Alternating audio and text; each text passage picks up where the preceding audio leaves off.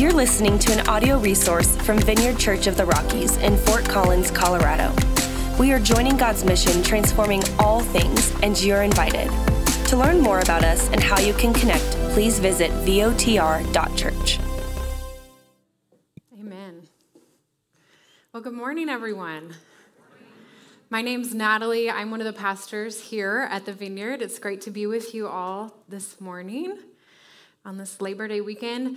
I want to give a quick welcome to everyone on the live stream. I'm so glad that you could be a part of our service as well and just engage with us in that way. It's really sweet to have you with us. Well, for the last few weeks, like Jeff said, we are in a series called Anxious for Nothing, where as a church, we've been leading the conversation about how to experience peace in the midst of anxiety. So this series is a lot about being proactive and creating habits of health and offering biblical promises to how to deal with anxiety. We need to know this. In the last few weeks, Jeff's been talking a lot about how we need to pause, pray, and praise. And how in the Bible there are these three things that God invites us to consider when dealing with our worrying and our stresses, our anxieties. And those three things, pausing, praying, and praising, will continue to help us this morning as we explore a new topic that makes probably a ton of us anxious. Are you excited? The topic is money. Anyone feel it? We're talking about money in church. Okay, this is going to be a great morning together.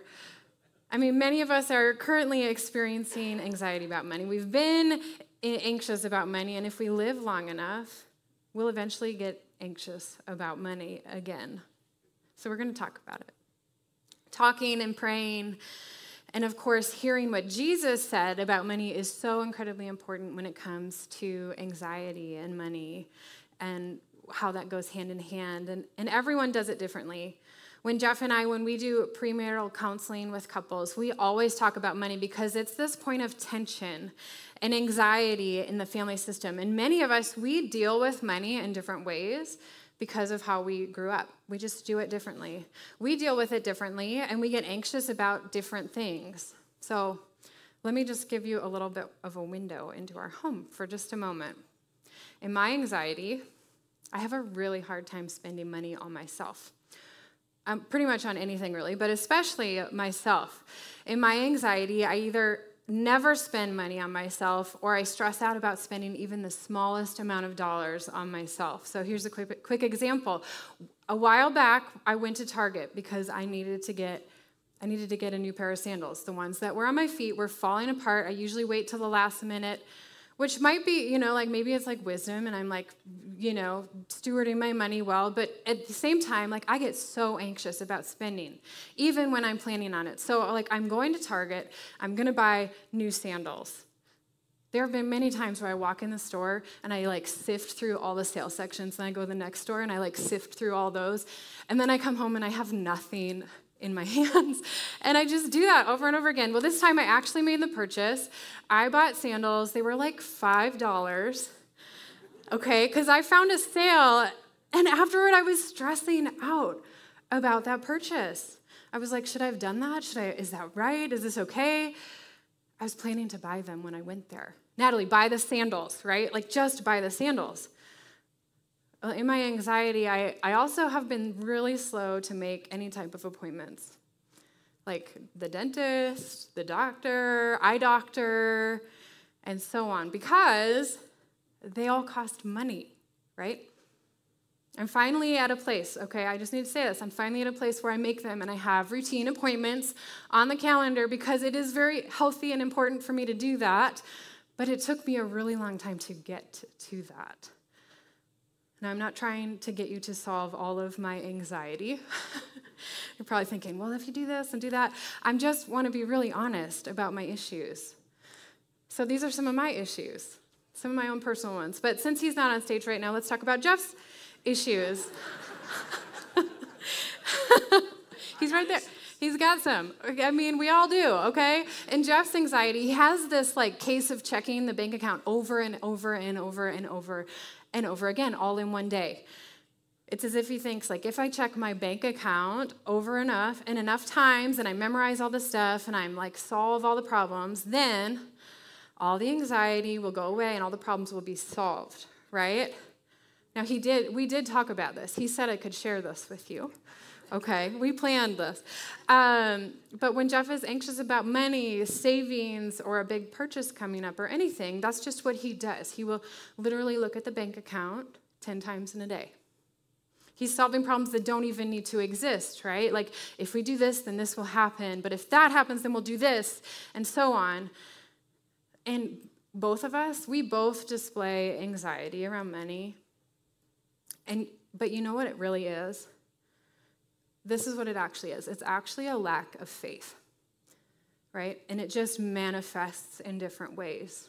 It just does. This was on full display at our house like just a few weeks ago because our car was breaking down, okay? Truthfully, like it was breaking down for a really long time, but we just were, like I was ignoring it and Jeff was overthinking it, but we finally decided we needed to do this for safety. And I'm so glad Jeff used to be in sales because I think he kind of enjoyed the negotiation part, back and forth and doing that. Like he loves that, gets excited about that. I definitely don't. I'm like, oh, that's the price? Yeah, I'll pay that. Like I'll do whatever you say. Like, no, I'm there to buy the car. Like it's my decision. Well, I mostly didn't think about it when it was time to buy the car because it was out of sight, out of mind. And then, I don't get anxious about it because I'm not thinking about it. And Jeff's like overthinking it. We all have different ways of doing things. But it's not like it was a hard purchase for us. We were planning on this. We saw it coming. And we bought this pretty basic Toyota Camry. It's going to run great. It's going to last a long time. It's probably a good and wise purchase. But because it dealt with money, and because cars tend to cost a lot of money, we both got reacquainted, right, with our anxiety around money this last month. Now, I share this to help you think about where money might bring you anxiety. Not just so you'll try to ease our family issues, right? We all have issues, okay? Just use ours as an illustration to maybe uncover your own.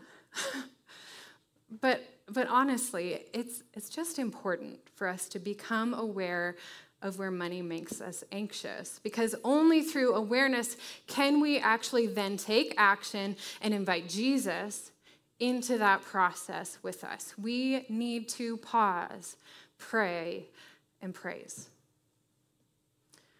There's this great passage for us this morning that will serve us really well. It comes from Jesus. He's teaching in Luke 12. I'm going to read the whole section. It's a total of about 12 verses in all, so it'll take a minute, but hang with me because it's all so helpful. Luke 12, 22 to 34. Then, turning to his disciples, Jesus said, "That is why I tell you not to worry about everyday life, whether you have enough food to eat or enough clothes to wear. For life is more than food and your body more than clothing. Look at the ravens. They don't plant or harvest or store food in barns, for God feeds them.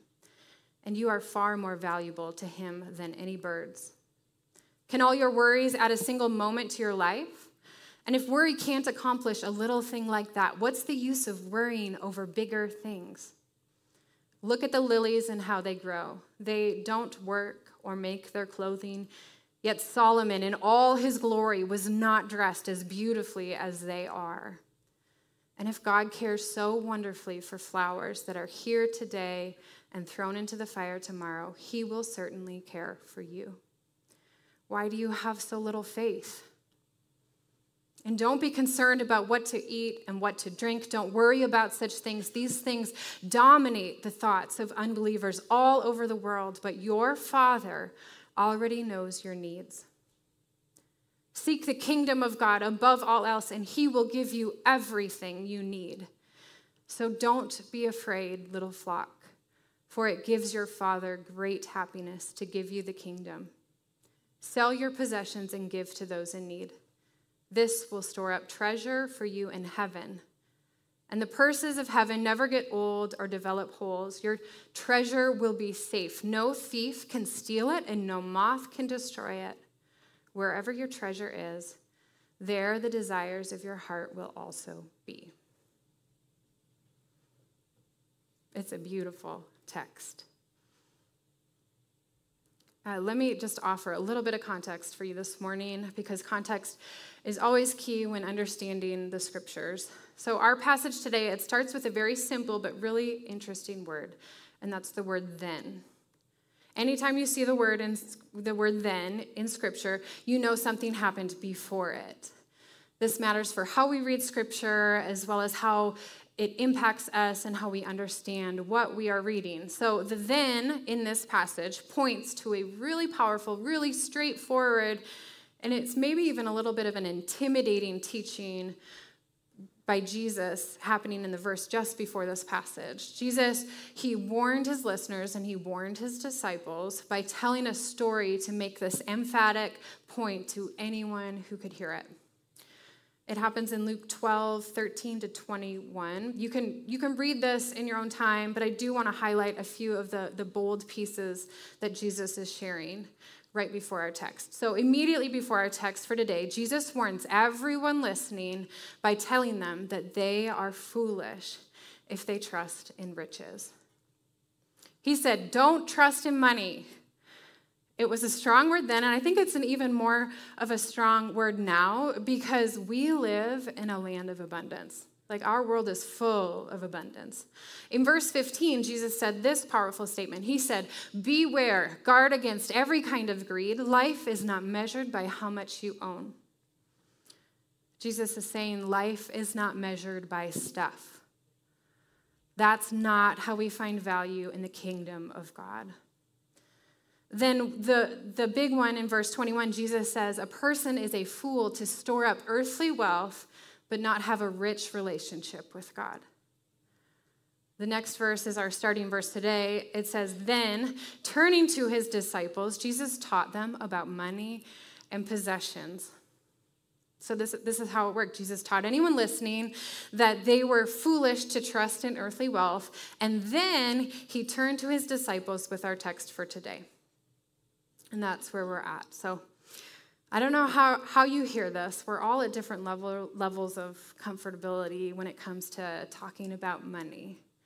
But Jesus, he talked about money a lot. He talked about it all the time. Clearly, he knew that we needed to talk about it, because there are very few things in life that make us more anxious than money. We are concerned, we are preoccupied, we are worried, we are stressed about money in almost every stage of life. There's college. There's maybe you're a young adult that's looking for your first job. Maybe you just got married. You're married with kids. You are an empty nester. You're tired and you're on a fixed income. As you age, you're just going to encounter different anxieties around money. And eventually you're going to start wondering if you'll have enough to retire or live on for the last few decades of your life. Clearly, we need to talk about money. I said it again, the word money. You're going to hear it all morning. Let's kind of work our way through this passage together. I'll summarize it a little bit, but this is so important for us to get today. You'll remember, Jesus, he starts by telling you not to worry, or another word would be preoccupied or anxious about your everyday life. Life is so much more than food, drink, or what you wear, what you do. God cares about the birds in the sky and the flowers in the field, and he cares about you so much more than those. Jesus, he uses these beautiful illustrations of God's heart towards all of creation, but ultimately he digs deeper into God's heart for you. And then after using these illustrations to draw in the crowd, Jesus turns the page and he gets really honest. He applies this illustration to their lives. And I would say Jesus gets very direct as he starts teaching by giving commands and imperatives. These are declarative statements that are designed to create action and a response in our daily life today. So Jesus is so clear in this passage. He directs the people away from money and then towards the kingdom. Jesus directs you away from worry, fear, and a lack of faith. He said, don't worry about what you wear. Don't worry what you eat, what you drink. Don't fix your mind on these everyday things. If you focus on the stuff down here, you'll only worry about the stuff down here. If you focus on the stuff down here, you'll only worry about the stuff down here. He even said in verse 28, why do you have so little faith? This is a convicting question because it ties our worry, our earthly treasures, money, what we spend it on, like what fills our pantry, our clothing, like everything. It ties concerns and worry about the kinds of stuff that we have to a lack of faith. And that is not very fun to admit, but it is right there in the text. That is a hard thing. But it is so important. And Jesus is so kind in this, right? In the midst of it, he doesn't just tell us to do something. He always points our hearts in the right direction. He's not just like, don't worry, don't fear, don't lack faith. Phew, he gives us the next step. This is good. We also read that Jesus directs you towards the kingdom of God, to sell and to give. Verse 31, seek the kingdom of God above all else. Can I be as direct as Jesus was this morning with you a little bit? Let me try a bold statement. Does your bank account and life demonstrate a focus on the world, or does it reflect the kingdom? Verse 31, seek the kingdom of God above all else. Above all else.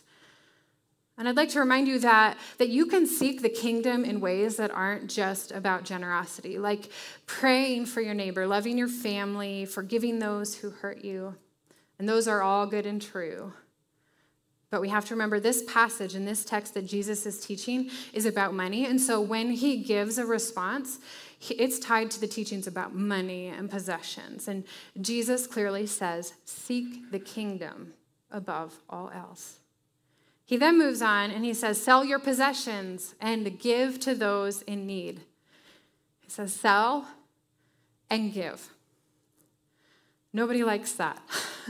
We all want to qualify it right now. It's like, but if I keep this much, I'll be good or whatever. Like we protect it and we guard it. We all want to come up with these alternative ideas and we all want to kind of like hedge our bets and all kinds of things. But what if, shocking thought here, what if Jesus meant what he said and he said what he meant? What if there's some kind of promise that comes from selling and giving that takes our minds and our hearts and our worries and our stresses and anxieties away from our everyday life and places them firmly in heaven forever? In our house, it's our goal to be as generous as we can be. Every year, we try really hard to outgive ourselves from the previous year. We do that through regular giving here at this church. We do that through special offerings for Convoy of Hope and other organizations in times of need. We do it by blessing people and trying to create a culture of generosity in our family. Now, we're not perfect. I just shared like a whole bunch of stuff, right, at length, that we have worry and we are preoccupied and we are anxious about spending. But this is good. But I can also tell you that we can counteract our anxiety around money on a regular basis through consistent and generous giving. I share this because I can confidently tell you that He's dramatically changed our lives. Because of our generosity, we are a part of the kingdom of God in all kinds of ways compared to if we never gave. Our faith grows when we are generous. I know many of you in this church right now, like you give regularly, and I want to thank you for joining God's mission and transforming all things. Without your regular and consistent giving, we could not care for our city in the way that we do currently. We just could not do it. But I also want to encourage everyone in the room to just reassess where their hearts are just for a moment. Everyone in the room, everyone tuning in online, I want you to really pause with me and think about Luke 12 this morning. Maybe you need to pray about beginning a regular gift because it will take your mind off of earth right here and into the kingdom of God. Maybe some of us need to pray about what it means to sell and to give. If Jesus really meant what he said, then there is an invitation for all of us to take this seriously, to seek the kingdom of God with our finances and to fight against anxieties through generosity. Every single time you give, you are seeking the kingdom of God. You are putting your faith in action, and it's just a beautiful thing. You are trusting God with what he has provided you in the first place. It's through your generosity that you join God's mission and transform all things, but it's through your generosity that you begin to experience the promise of God's kingdom in your own heart. And that really begins to set you free from the cares of this world to experience the blessings of heaven. I want to finish with verse 34 because it's also where Jesus finished his teachings. Let's read it one more time. Wherever your treasure is, there the desires of your heart will also be. We give out of worship. We give to display trust and faith. We give because he has been so generous to us, but we also give because we want our hearts to be leaning towards heaven and not towards earth. We do this as a family, but we also do this as a church. This is one of the most generous churches that I have ever been a part of. Like what we're doing internationally, what we're doing locally, what we offer in our own building, and the ways that we display the generous heart of God through our own church budget. I love it. I love everything about it. And it helps us as a church to lean toward heaven and not here on earth. My honest desire for you is that you would begin to experience the same kind of freedom from the fear and anxiety around money. It would feel imagine that right now. It would feel really good to be free from money and possessions. It just would. My honest desire, I just want you to experience that in your world. And it can feel risky, right? Like the first time that you give, the first time that you decide to commit to a monthly gift or decide to increase your generosity, it can feel risky, of course. But it's always worth it because it's moving your heart from here to there. That's what it does. Sometimes our hearts are in heaven so much that it's like really easy to do that. But most of the time, we need to teach our hearts to let go of some stuff here so that we can embrace the beauty of God's kingdom in new ways. Wherever your treasure is, there the desires of your heart will also be. Lord, help us to be generous people. Free us from anxiety when it comes to money and fill us with heavenly expectation for the kingdom of God in our lives and in our church. Let's pray.